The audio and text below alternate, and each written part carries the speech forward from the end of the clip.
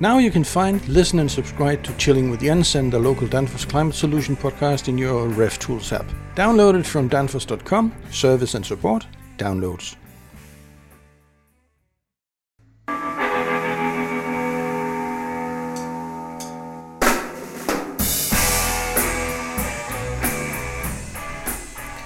Hi, I'm Jens Andersen and I work for Danfoss Cooling. Thank you for listening in on Chapter 17 in a series about evaporative cooling. This chapter is the fourth about the more advanced Danfoss electronic controls. Like I've said in previous podcasts, it's not possible to get deep into details about the electronic controls itself, and certainly not when we start talking about the more complex controls like what this chapter is about. And I guess it goes without saying that the setup of these quite sophisticated systems will differ from company to company and from shop to shop or supermarket chain to another chain. As usual, I'll just scratch the surface and leave all the subtle details to you to investigate wherever you are in the world.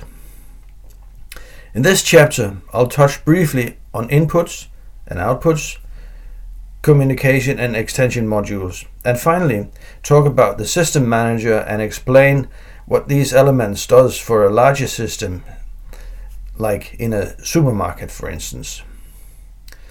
In chapter 15 and 16 I talked about case controllers and pack controllers, compressor and condenser controllers, and I mentioned the limitations in inputs and outputs. So it happens that you'll need some sort of extension modules either for communication or because you have a higher number of compressors, fans or evaporators. That's why we have the AKXM series. The extension module, the AKXM, are used in case of need for extra inputs and output signals, like from sensors like pressure transmitters, temperature sensors or contact signals, but also input signals to other additional controls where the built-in in-out signals are not enough. You'll need to be cautious of which one of the different types of XM modules you'll need in case of new installations, or if you are in a repair situation, which type of control you're working with. Very briefly, the AKXM 100 series is generally analog and digital, contact inputs, with the AKXM 103 that is also features for 4 analog 0 to 10 volt outputs. The AKXM 200 series is generally relay outputs with the AKXM 205A and B models, each with 8 analog sensor inputs, and the AKXM 208B with a stepper motor driver. The extension modules can be used in many different contexts. Whenever you have need for additional controls possibilities, communications for drivers, for valves, compressors, fans, and maybe additional input signals like door contact, switches, and temperatures, etc. Now, let's take a step forward and probably also upwards in complexity. Danfoss introduced a series of store management controllers, the AKSM 800 series, and an enterprise software package, the AKEM 800.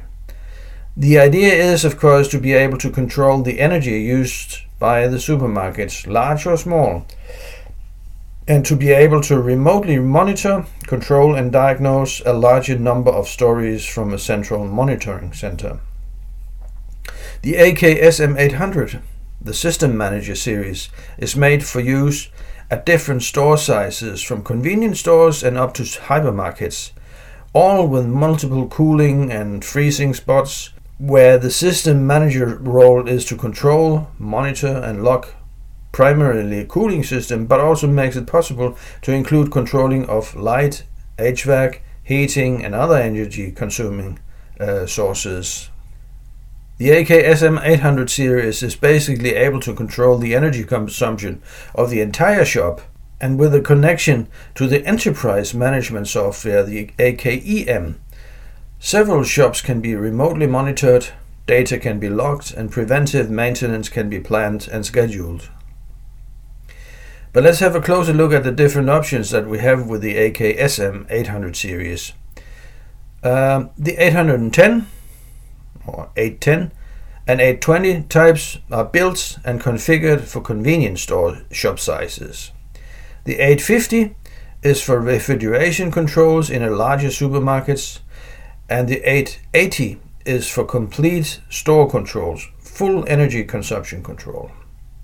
First of all, the SM800 series is about energy control and optimization for energy consumption, which obviously leads to running cost savings. So there's an obvious payback time on the investment in this type of automatic store controls, also implied in the total cost of ownership concept. But it's more than just a cost savings. With the system manager, you obtain several additional benefits. You also have the HACCP logging, which, by the way, stands for Hazard Analysis and Critical Control Point. That very briefly places the responsibility of food safety at the producer. That is, the preventive actions at manufacturing, and in this case, storage before sale. Also, all alarms from the individual decentralized controllers, display cases, glass door merchandisers, etc., will be shown and logged. All informations are available both on the local color screen, but also available on external remote web browsers. So both PCs or tablets can be used to access live information on the shop's energy consumption, the temperatures in the different coolers or freezers, and possible alarms from the individual controllers. But there's more. If we look at the Danfoss AKEM 800, we're looking at software rather than hardware, and together with the AKSM 800 series, it enables an enterprise-size monitoring and service network or web services. The AKEM 800 is licensed and is built for use by independent contractors, monitoring companies, call centers, or supermarket chains with their own service organization. So we're looking at some rather sophisticated and complex setups that'll require special training for the specific organization and their way of setting up stores, their preferred method for controlling, monitoring, and servicing their customers.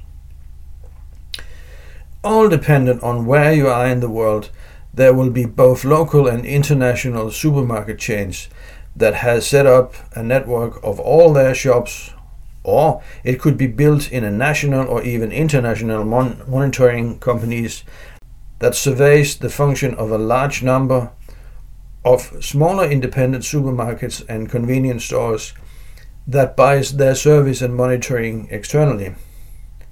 No names mentioned, none forgotten. We would greatly appreciate feedbacks and suggestions to future refrigeration topics, or if you have specific questions to this episode, please leave a comment on the Chilling with Jens SoundCloud page. I look forward to hearing from you. We would also appreciate it if you would click like, share, and repost to help us spread the word about Chilling with Jens and evaporative cooling. Thank you so much. We will be seeing you soon for the next episode. Until then, stay cool. This podcast was brought to you by Danfoss Cooling. Please feel welcome to visit us at danfoss.com and maybe sign up for some of our cool e-learning classes. Thank you!